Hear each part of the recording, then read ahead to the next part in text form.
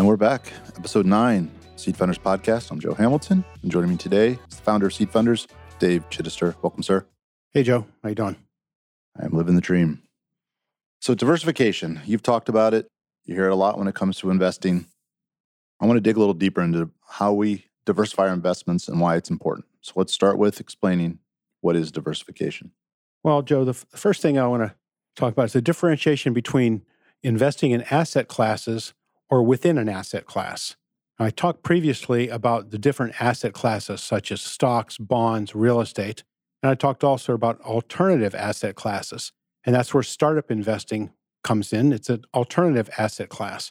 So when we talk about diversity among asset classes, we're talking about the fact that recommendations are typically to only put 3 to 5% of your investable net worth into startups and the high risk, high reward type of investments that might fail.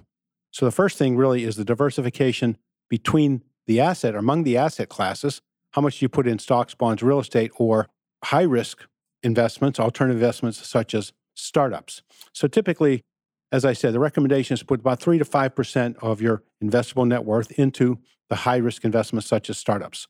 So that's the first type of diversification. Okay, so we're here to talk about startups. Let's dig in a little more to the startup asset class. Sure. As I've said before, startup investing and angel investing in general is high risk, high reward.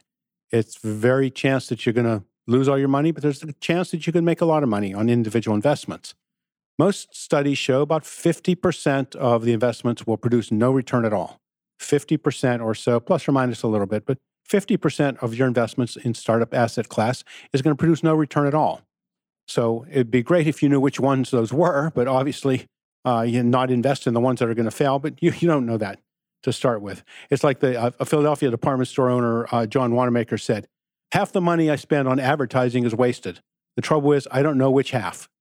Well, it's the same thing with angel investing. Which half is going to produce the returns? You obviously don't know when you make the investment. So accordingly, you need to make a lot of investments to give you higher chance of huge success that will balance out the losses and the ones that don't return anything.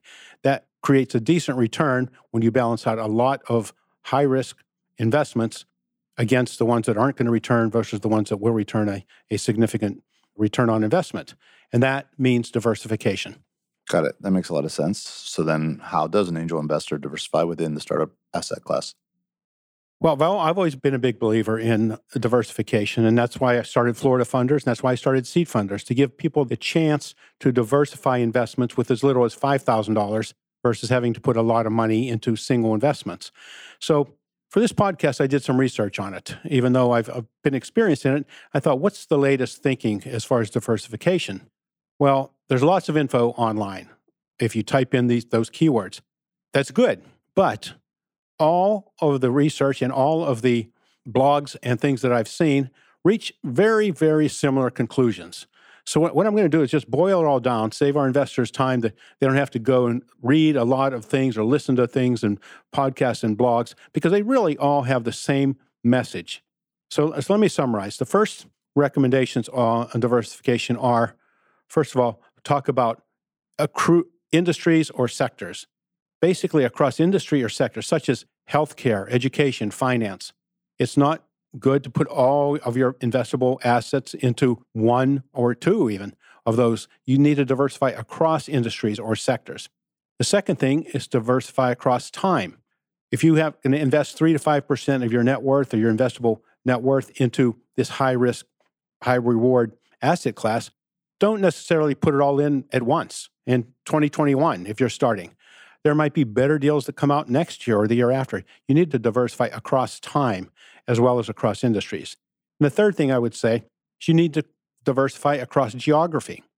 Some investors invest across countries, others across states. And even within a state, if you look at seed funders, we only invest in Florida. But again, within Florida, you have St. Pete, Tampa, Miami, Jacksonville, Orlando, the Panhandle. So even if you're investing only in one state, you can still diversify geographically. So that's the first diversifications that people should consider. Okay, so that's lots of classes times Lots of time times lots of area, carry the seven. It sounds like about 2 million investments. How many actual investments do I need to make? Well, it's not 2 million. But basically, again, I'm going to quote some studies and some of the literature and blogs that I've seen on this. And they, as I said, pretty much all say about the same thing. First thing I'll talk about is an investor called Fabrice Grinda. He's a French entrepreneur and blogger, considered a super angel. He's made over 200 investments and had exits of over $300 million. And here's what he says. Most studies show angels with fewer than 10 investments lose money, while more than 10 make money. Moreover, and this is important, moreover, the more investments made, the higher the internal rate of return, as it increases the probability of a huge hit. So what he's saying here is the minimum is 10, but the more you have, you start to make money after 10, but the more you have, the higher your return can be. So again, the minimum is 10, but the internal rate of return increases past that. And is that consistent with other information on angel investing? Yes, as I said, pretty consistent across the board. Another investor, Kevin Dick, a managing director of Right Side Capital Management, did an analysis on startups that they invested in. He concluded that they got a 4.05x return in 6 years. Now, that's a 26% annual return. Now, if you remember some of the other podcasts we talked about, other studies showed about a 21 to 28% return if you're significantly diversified. So they calculate a 26% annual return. But he also said the return is dependent upon the number of investments and, again, increases with the more investments. So the more investing you do, the higher your return can be. Very similar to the statements made by Fabrice Grinda. Well, that's a couple, folks. I need more. Any more studies or analysis? Yeah, let's talk about one more. The Kauffman Foundation, very well-known research work that they've done in startups. They released a Monte Carlo simulation by a guy named Simeon Siminoff. And basically what they concluded, the likelihood of cash returns from different portfolio sizes is what they considered. The likelihood of cash returns from different portfolio sizes, exactly what we're talking about here. They found that a portfolio size of 50 to be the sweet spot by increasing the likelihood of a 4x return or higher. 50 investments to get that 4x return or higher, as the previous study showed, which would be a 26% annual return. This is a similar conclusion to the Right Side Capital Management study, and basically, again, stated the return is higher with more investments. Although the Right Side Capital Management didn't say 50, this Monte Carlo analysis came up with a number of 50. So taken all together, these studies and observations say the optimum portfolio size for angel investors is 10 to 50 companies.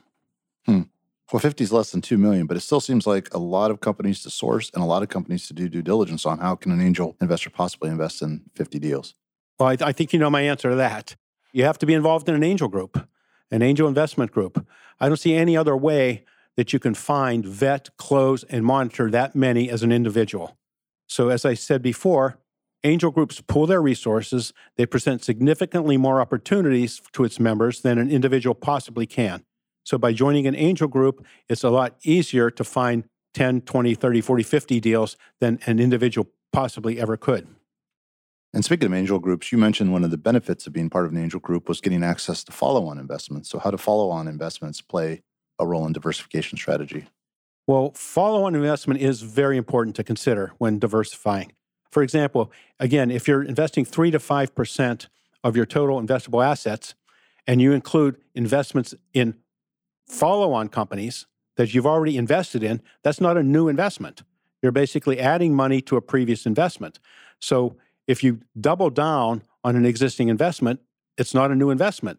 So when you allocate funds and say you're going to invest X amount, you have to account for the fact that you might reserve some for follow-ons, and that will impact the number of companies an angel can invest in by basically saying, I can't put all this 3 to 5% in 50 companies. I'm going to have to put some in reinvesting in deals that I've already invested in. It is interesting, though, because I did read one analysis that concluded that returns are higher if all deals are original. And by what I mean by that is if no funds are committed to follow-ons. And so basically it said, and it did a very highly statistical analysis that I couldn't follow, but it said basically that if you invest more, rather than putting $20,000 into a follow-on deal, put $10,000 into 2 new deals, and your overall return will be higher. Now, it's obviously a personal decision. It's very tempting to put more money into follow-ons. Once you know the founders, you get very confident and they're looking pretty good. It's pretty tempting to put additional money. In fact, when I started seed funders, basically, I really thought we would not do follow-on deals, but it's pretty tempting when you have a good investment and you want to help that company succeed to do follow-on deals. So that definitely needs to be considered in allocating your overall investment size and portfolios. Great information as usual. Closing thoughts? Yeah, I'm going to quote from AngelList, the online investment firm. They basically said, at the seed stage, investors would increase their expected return by broadly indexing into every credible deal. Now, I think every credible deal is a bit much, but certainly 10 is the minimum. As you heard from some of the studies, 10 is the minimum to produce return. An angel investor probably sufficiently diversified at 50. So somewhere between 10 and 50 really is the goal. Thank you. Thanks, Joe.